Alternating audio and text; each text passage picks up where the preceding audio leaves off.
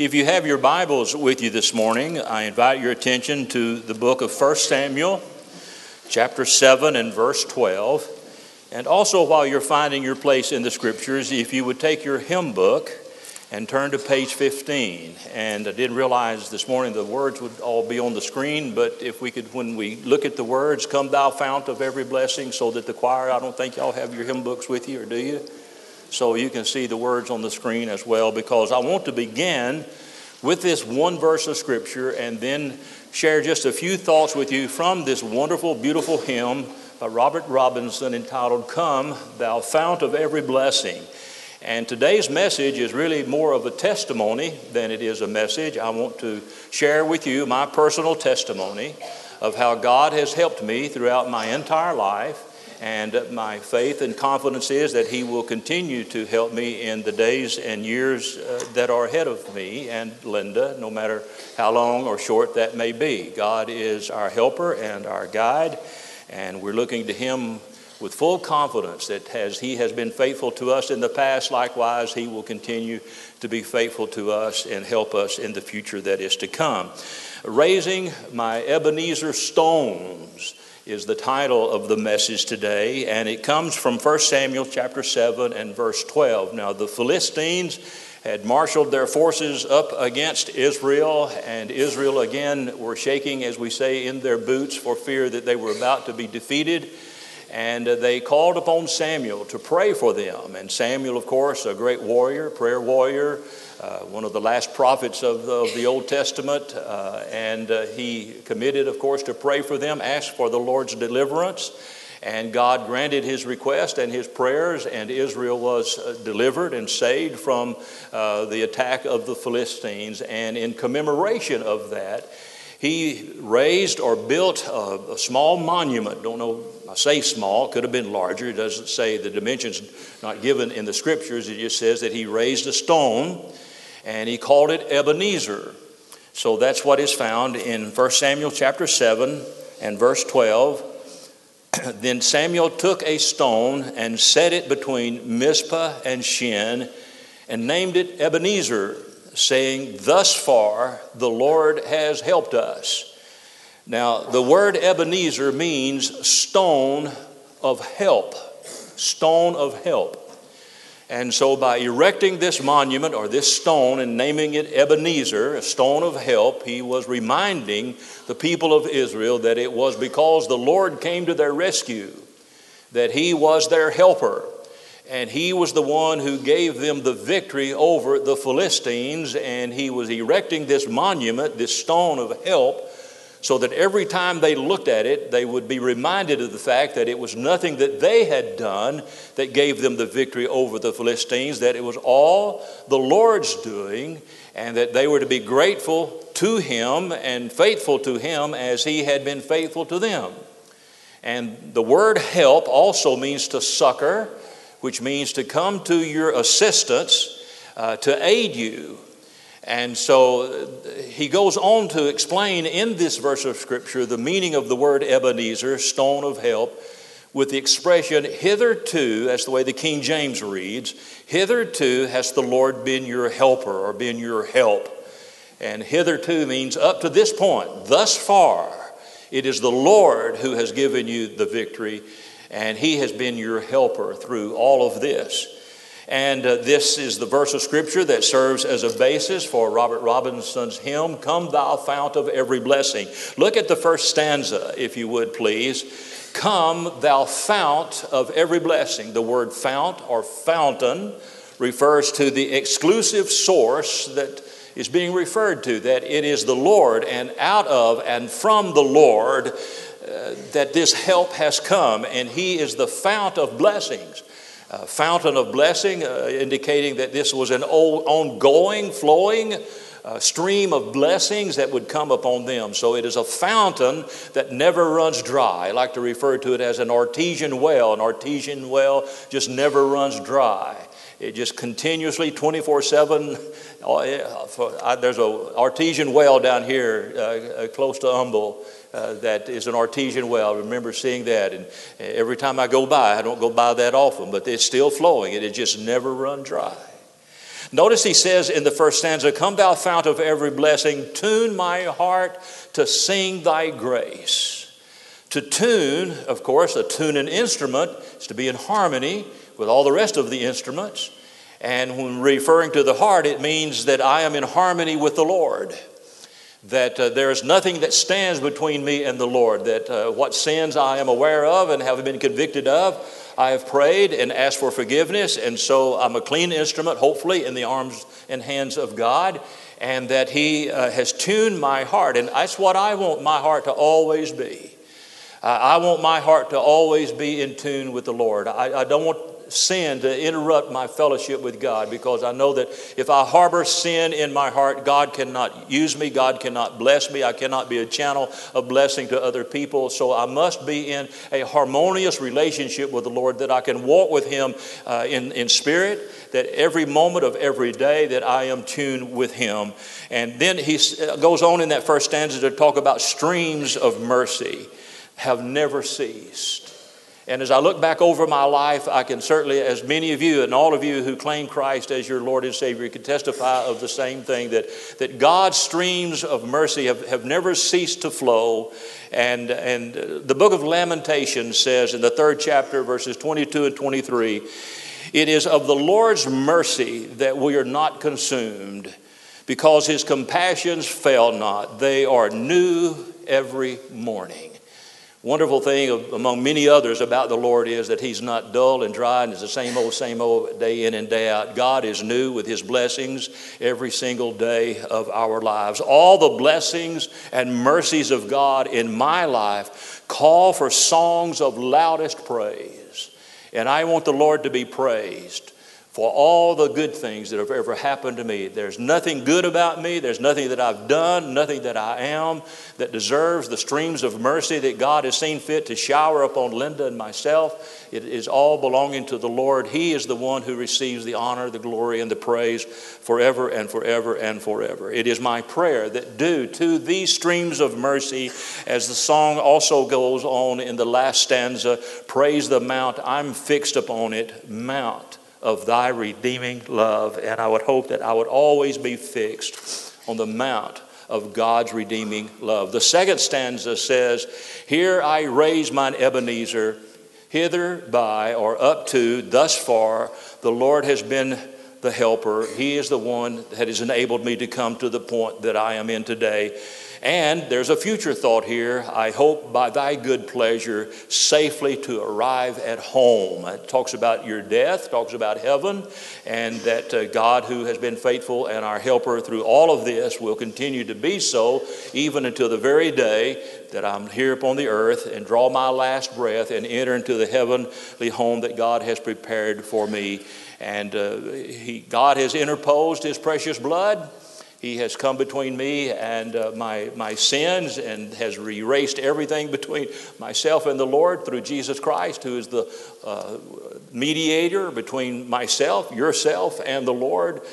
Thank God He is the one who's allowed the two of us, God and myself, to come together and have a personal relationship. And so it all belongs to the Lord. And so today I want to raise my Ebenezer stones. Notice it is in the plural.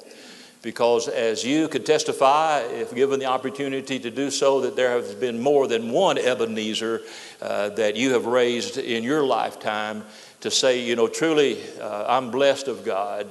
I am here today because of Him and not of anything that I have done. God has been my helper every step of the way. In Hebrews 4:16, it says, "Let us draw near with confidence to the throne of grace, so that we may receive mercy and find grace to help in the nick of time." At just the right time. You ever been in a situation where you wondered, man, all the doors have been slammed shut. We are in a dead-end road. There just seems to be no way out of the distress or the trouble or whatever it is that you are in. And then God just comes at the right time and He opens the door and He makes a way.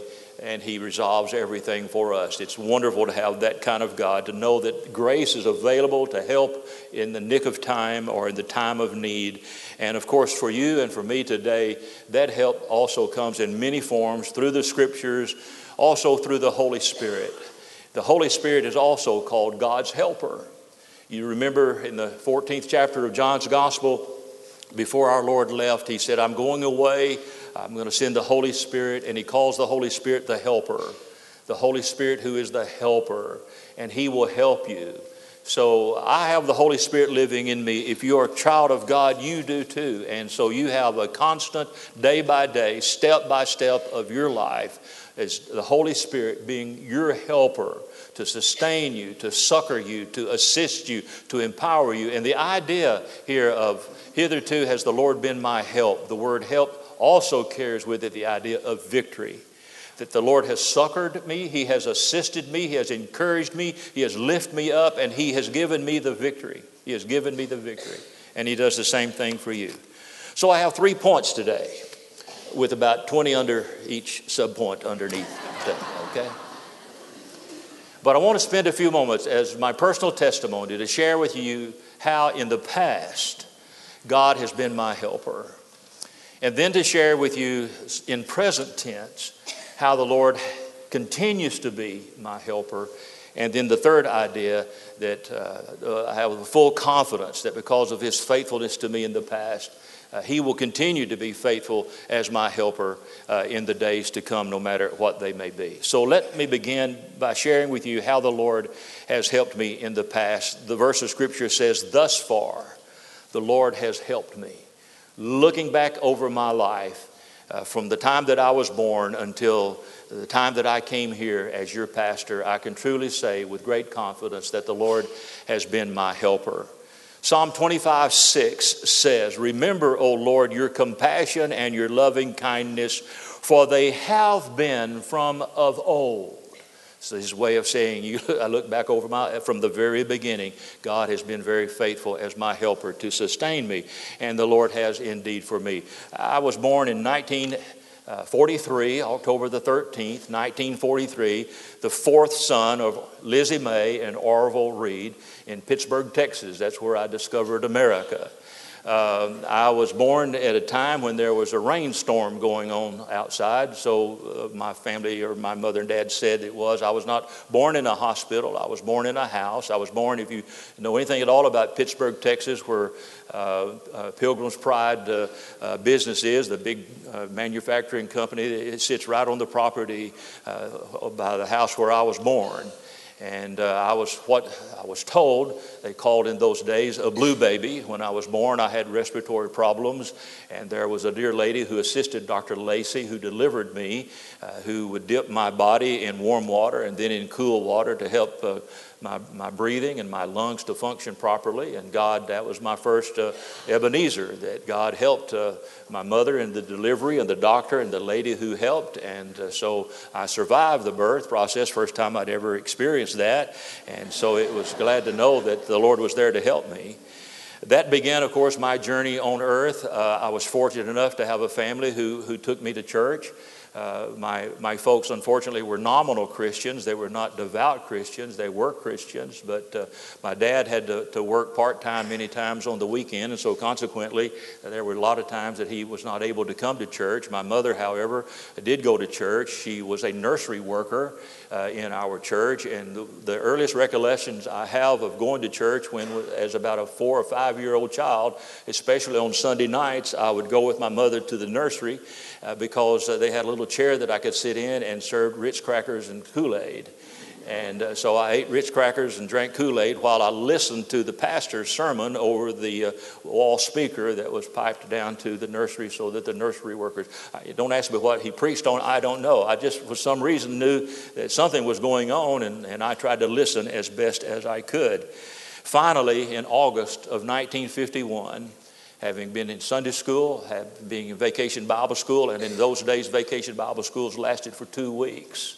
Can you imagine that, ladies, having to put up with your children, not just for 1 week, 5 days, but for 2 weeks? And so we had 2-week vacation Bible schools. I remember the little scripture verses cards that were given, a package of them, and we were encouraged to memorize those during those 10 days. And if you memorize those verses of scripture that were on those scripture cards, then you got an extra prize.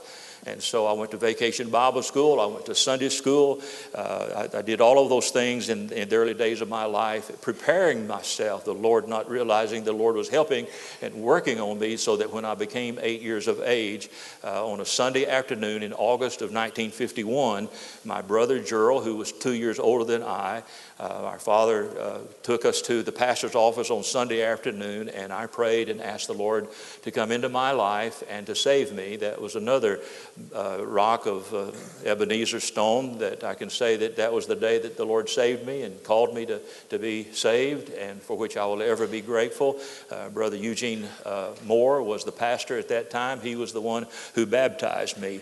I was fortunate enough to live at a time when it was customary in our small town for teenagers to go to church on Sunday morning, Sunday nights, and on Wednesday nights. Believe it or not, we had all those times together. I was an RA, a Royal Ambassador, and a lot of other things that I did that I can't talk about that I did in Sunday school classes. But I think the Lord used all of those things to prepare my heart so that when it came time for me to be saved, that I was and was prepared for that. As a teenager, we continued to go to church, and it was at that time that the Lord began to speak to my heart about what I was going to do with my life. I was a junior in high school, and as a lot of the high school kids at that time were beginning to think about, well, what are you going to do with your life?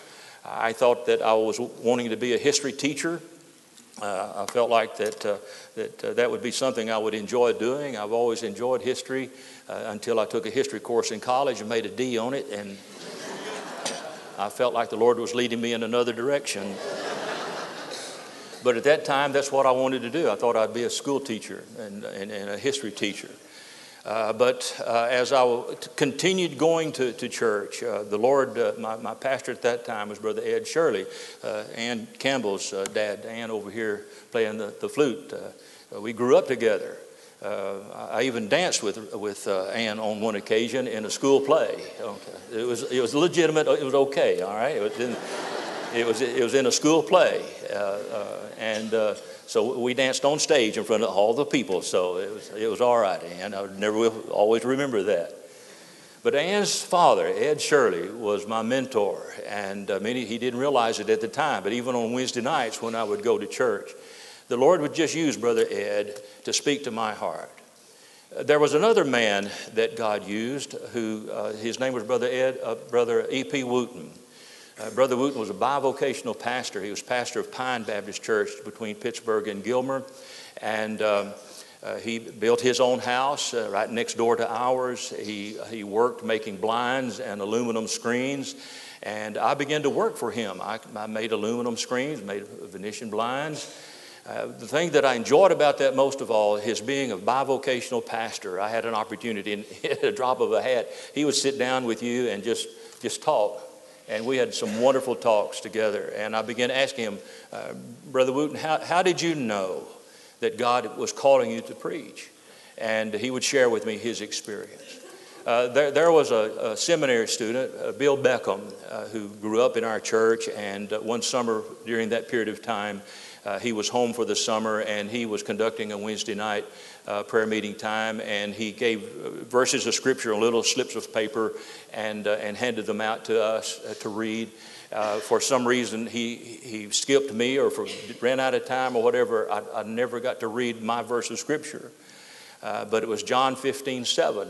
If you abide in me, my words abide in you, you shall ask what you will, and it will be done unto you. So for some reason, again, I think the Lord was just using that to impress upon me that this was a verse of Scripture that I needed to claim for my own. And so I used John 15:7, and at nights when I would kneel to pray, I would use that verse of Scripture, and I would say, Lord, you know that you're my Savior. You live in my heart. You are in me, and I am in you. And I'm asking you to please show me what it is that you want me to do with my life. As time would move on, I would go back and forth to Brother Ed's office and talk with him. Finally, one night on Saturday night, he asked me at a meeting that we were having in the fellowship hall if I still felt like God was calling me to be a preacher, pastor. And I said, yes. And one of the things that Brother Ed had said to me, he said, how do you know that you're being called? He said, you just can't ever get away from it.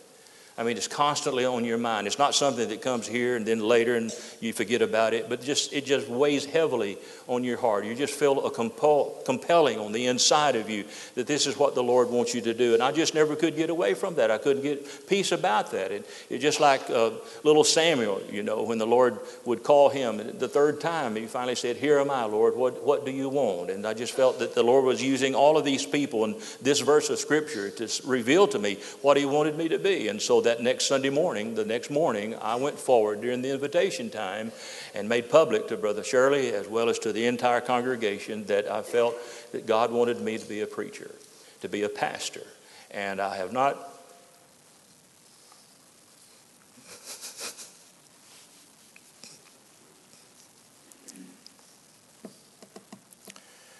looked back nor turned back since that time. So Brother Shirley took me under his wing, became my mentor.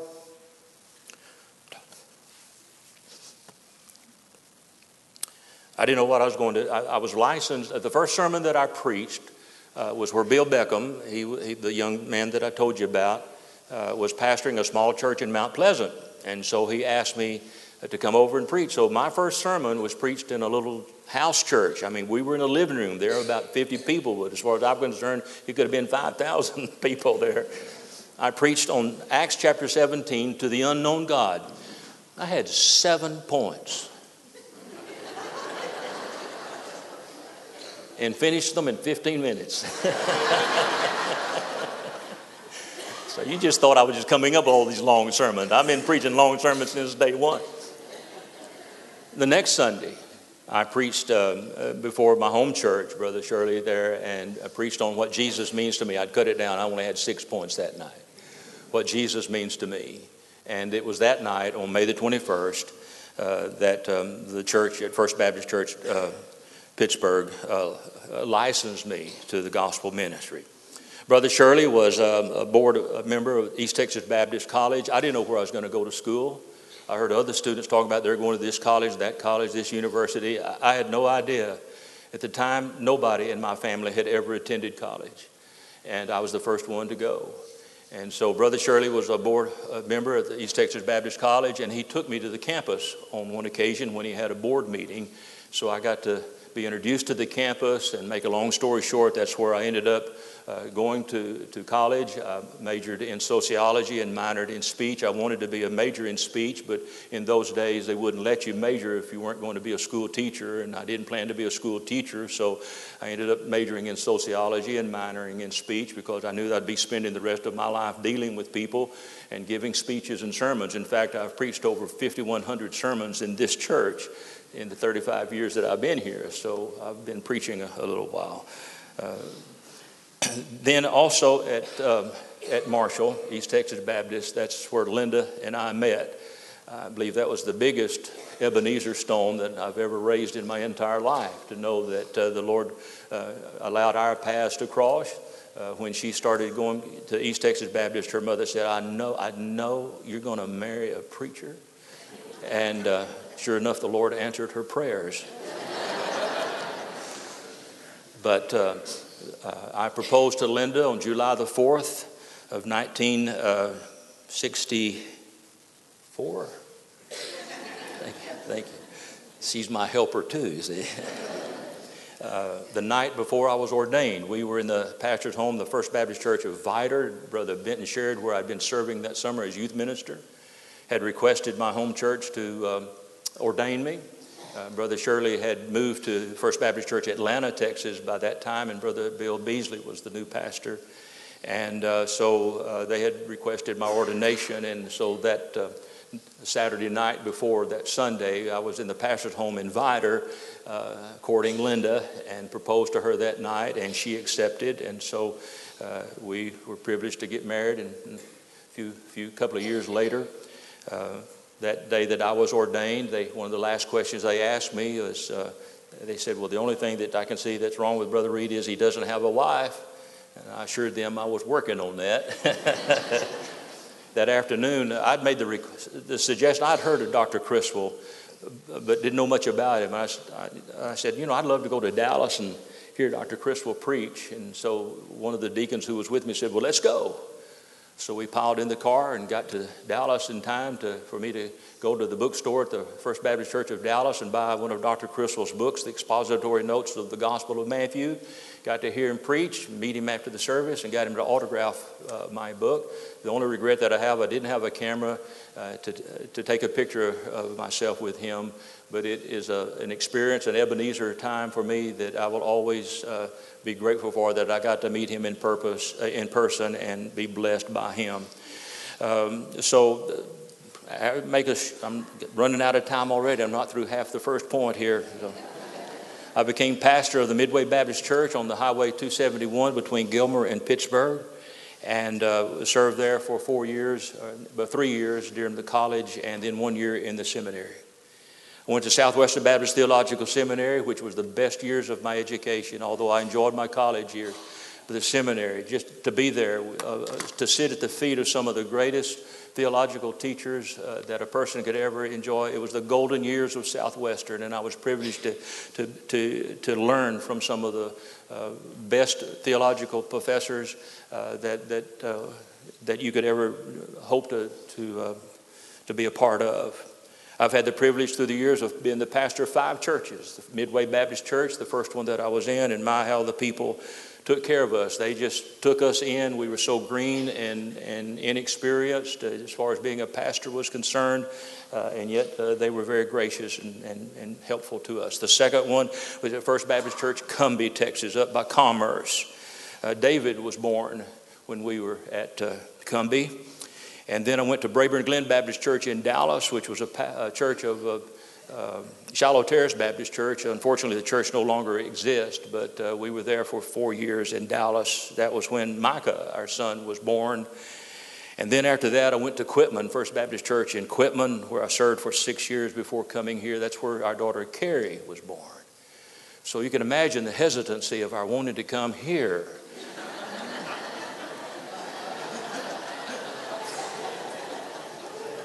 Every time we moved to a new church, we had a baby.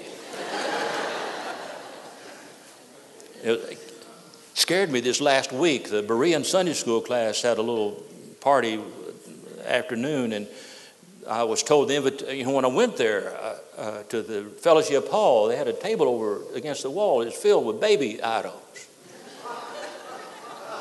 They had sent a card out saying, "Come honor Dr. Reed and Linda and bring a baby gift." I was relieved to find out it was for Heartbeat. It wasn't for us. Boy, I looked at Linda and said, "Honey, you know something I don't?" Okay. Oh, man. When I was at Quitman, before we came here, I knew the Lord was getting ready for us to move, because in a year's time, I was contacted by 10 different pulpit committees looking for a pastor. And I even went before a church in view of a call. And they voted to call me. But I never could feel that it was right, even though I had agreed to go on and preach in view of a call. And I turned them down. And the Lord had a reason and a purpose in it, because the next committee, the 11th one, was from here. They visited about 3 times, I think it was. I told Linda, if they come back, I'm going to ask them to join.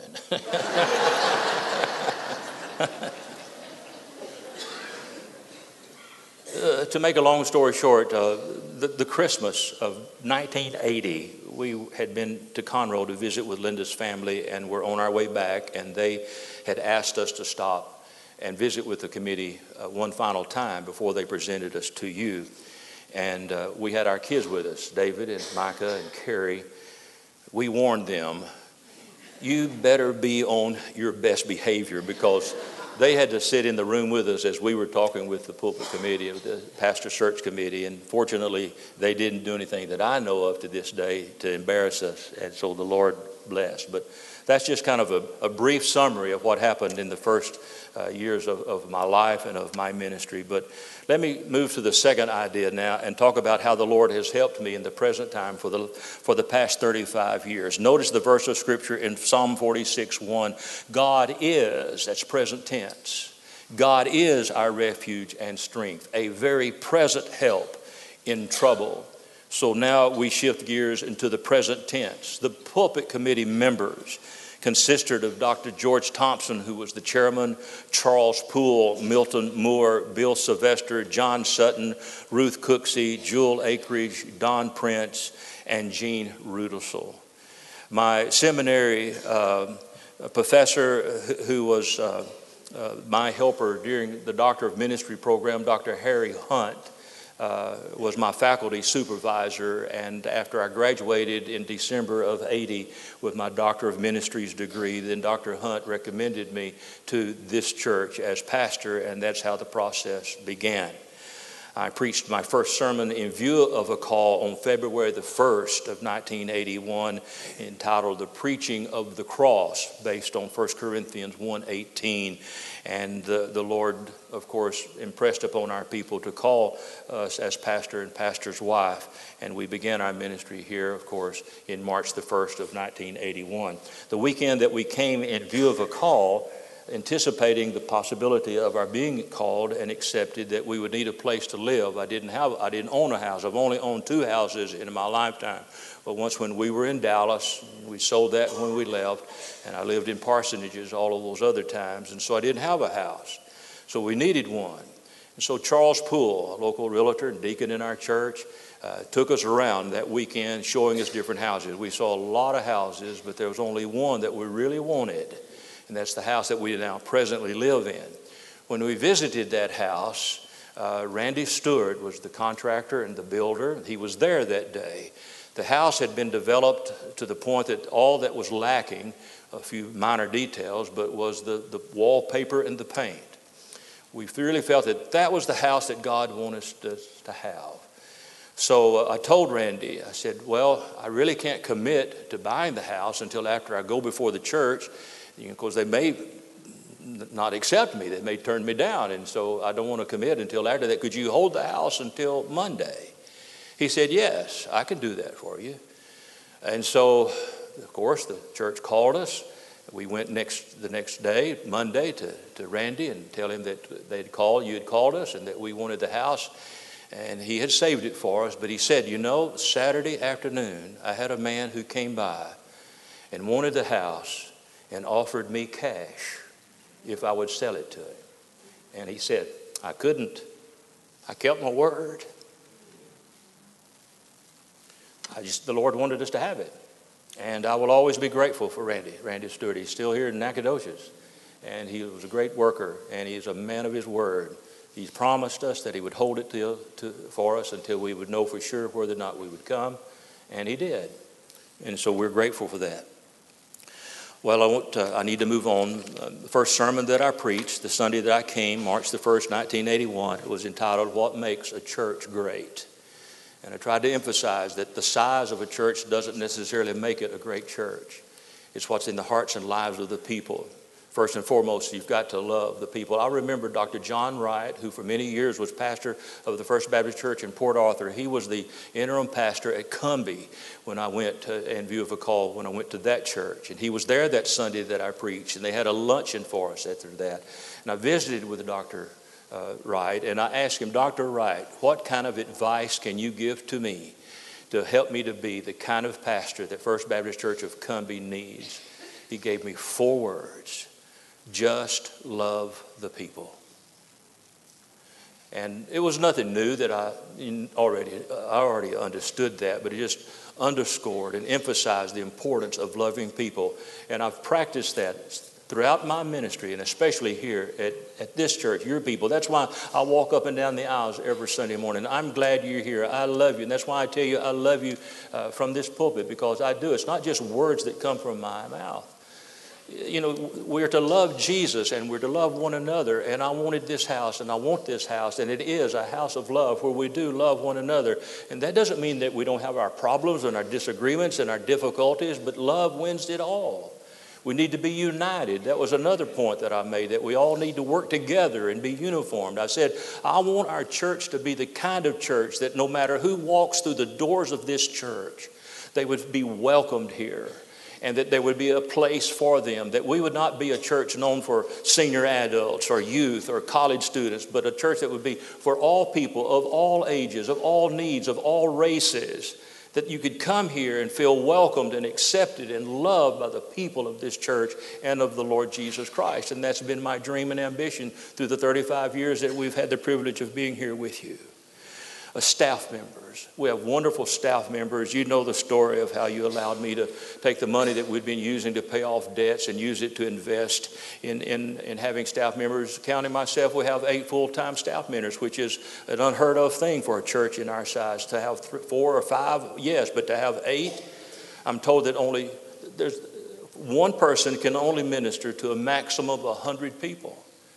But if you have 8, we have 800 people, hopefully, who are being ministered to. And we have all kinds. Bobby, Brad, Andre, David, Melanie, Joel, Jonathan. Hope I haven't left anybody out.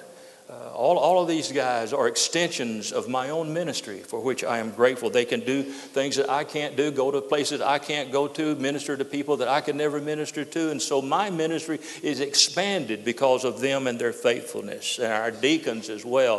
What a wonderful group of deacons we have. I remember one sermon when I was preaching a series of sermons on Satan and the devil and all of these things. And that Sunday I was preaching on demons. And when I finished my sermon, and I finally said, that's all I've got to say about the deacons.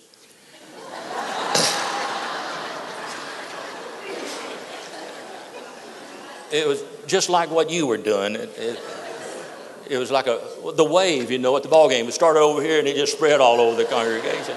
Oh, the pastor called the deacons demons. Oh, yeah. 1998 was not a good year for myself or for Linda. That was the year that I had my heart attack and almost died. Did all the things that were wrong. Called the doctor and went to his office instead of calling for the ambulance. Got in the doctor's office, did all the exams. He said, you're having a heart attack right now. Got to get you over to the hospital. This Dr. Leday over there behind Mother Medical Center. And so they put me in a wheelchair. And the nurse didn't push me out. He told Linda to go get the car. Usually the nurse pushes the wheelchair. Dr. Leday said, I'll push you out to the curb. So he pushed me out to the curb, and Linda was coming with the car, and he looked at her and said, I'm just going to take him on over to the hospital myself. So he started pushing me across the parking lot toward Medical Center Hospital, and got about halfway there and took out in a run. Started running with me. And I thought to myself, I'm in trouble. Deep trouble. Finally got me to the hospital, ran with me all the way down the hall to the emergency room area. Got me on a table where I passed out. Next thing I knew, when I woke up, they had me on a gurney pushing me down to the intensive care unit. And I said to the fellow who was pushing me, I said, last thing I remember, it seemed like somebody was pounding on my chest. And he said, well, that was me. He said, we had to shock you twice. Started to shock you the 3rd time and you came around. God spared my life. Ended up having 3 bypasses. 6 months later, had another heart attack when one of the smallest bypass blocked on me. And so the Lord just was taking care of me. It was that same time that Linda came in after all that happened and announced to me that she had breast cancer. And had to, fortunately, didn't have to have a mastectomy, but did have to go through some chemotherapy. But 1998 was not the best of years for us, other than the Lord was there to help. I never will forget the deacons, the 4 or 5 deacons who came to our house during that time and said to us, it doesn't matter what you have to do or how long it takes. We want you to get well.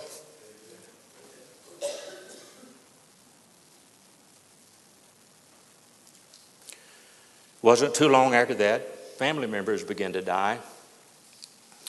I lost 2 of my brothers and my father in 4 months, beginning with November through March.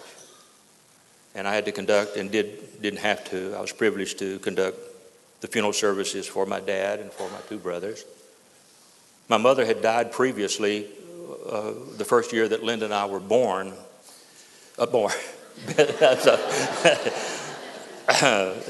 when we were married, the first year of our marriage, my mother died. And then also Linda's mom and dad, Sam and Letha Vandenberg of Conroe, both of them passed away. Her dad was a deacon at Mims Church in Conroe. And Letha, her mother, won her father, or Linda's father, to the Lord. He was not a Christian when they got married. And she led him to trust the Lord as her Savior. So all of those things have helped. I guess one of the highlights of our church since I've been here was the building of our children's building, and how the Lord, we had a choice to make whether it's going to be a sanctuary or a children's building, and we went with the children's building, and I'm so glad that we did, because that is such a tremendous ministry that we have. While I've been here, of course, we've had a television ministry that the Lord has blessed. We've reached so many people with our television ministry. The article that would read print every week in the newspaper, read all about it. I'm no longer doing that, but that reached a lot of people. I've been able to put it in a book. I also have another book. As you know, if I'd known you were coming, I'd have dusted your pew. That's what Linda said to a deacon in the first church I pastored.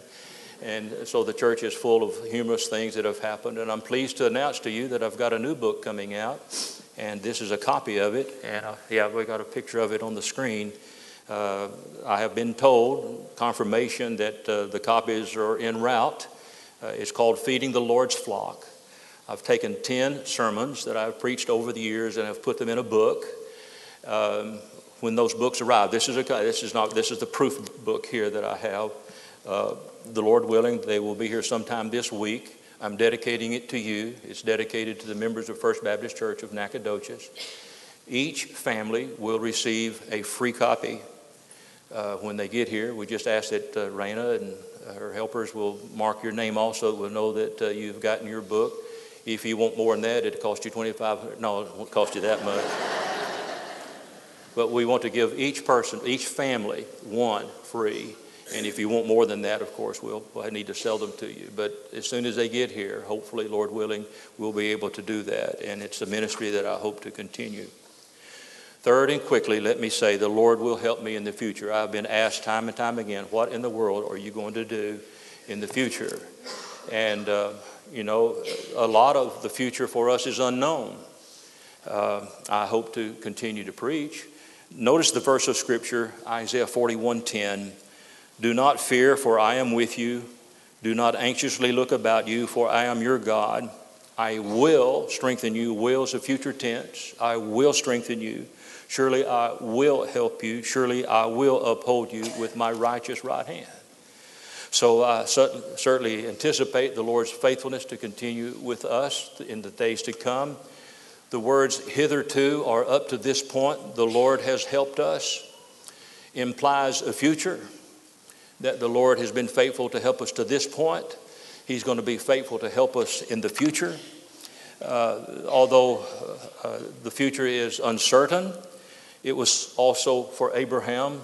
Abraham's future was uncertain.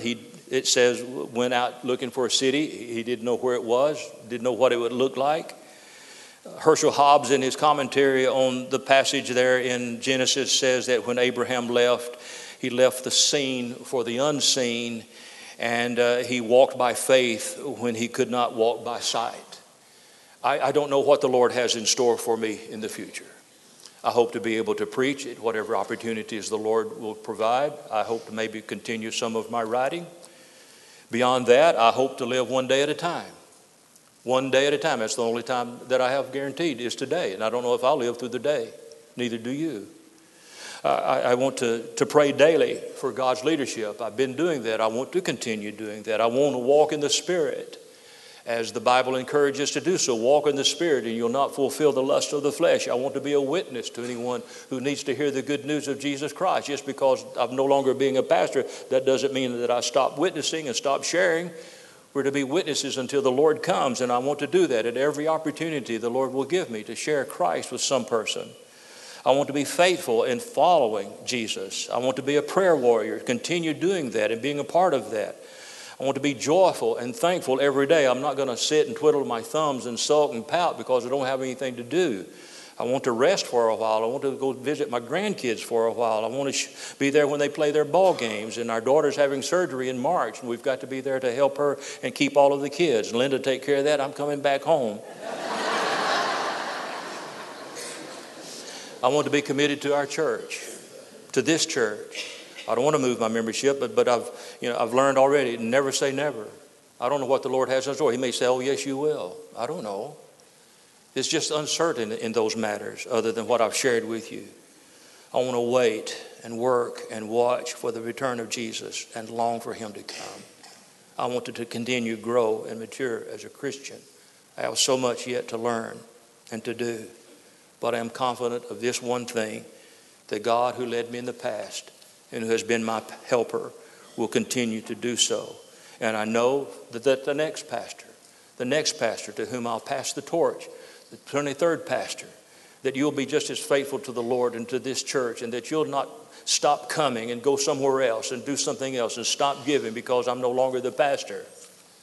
Don't be committed to me. You be committed to the Lord. He's the one to whom we are committed. He's the one that we love. He's the one that we worship and that we serve. And so don't drop the torch. Don't let the torch burn out. Your next pastor, I beg of you, I plead with you, I pray that you will accept him, pray for him, support him, love him. Changes are coming, but changes can be good. It has been said that our blessings can go to either the head or to the heart. If our blessings go to the head, we'll become haughty. But if it comes to the heart, we will be humble.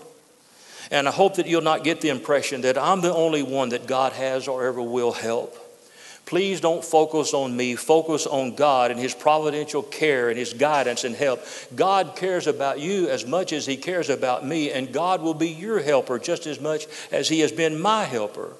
All of us have our Ebenezer stones that we should raise, because there have been many times in all of our lives that where God has helped us, and we should be filled with gratitude for all that God has done for us. And so Today may be a time for some of you to raise your Ebenezer stone. For some of you, this may be the day that you become a Christian. This may be the day when the Holy Spirit will just take hold of you and convict you, to show you and convince you that you're lost without Jesus. And that you must repent of your sins and turn to Jesus and invite him into your heart and embrace him as your Lord and as your Savior. And if you've never done that, but you feel the convicting power and leadership of the Lord to do that, then do that. Don't leave this place without your raising your Ebenezer stone of salvation and say, this is the day that I trusted Christ and he saved me from my sins. For some of the rest of you, this could be the day of your Ebenezer, when you feel that you are a Christian and you're looking for a church home, and you feel under God's Holy Spirit leadership that this is the place that he would have you to come, place your life and your membership. We would welcome you to this church of love, a place where people love Jesus and love one another, and would welcome you with open arms, no matter what your age is, no matter what your background may be. As long as you know Jesus as your Savior, then you are welcomed in our church family.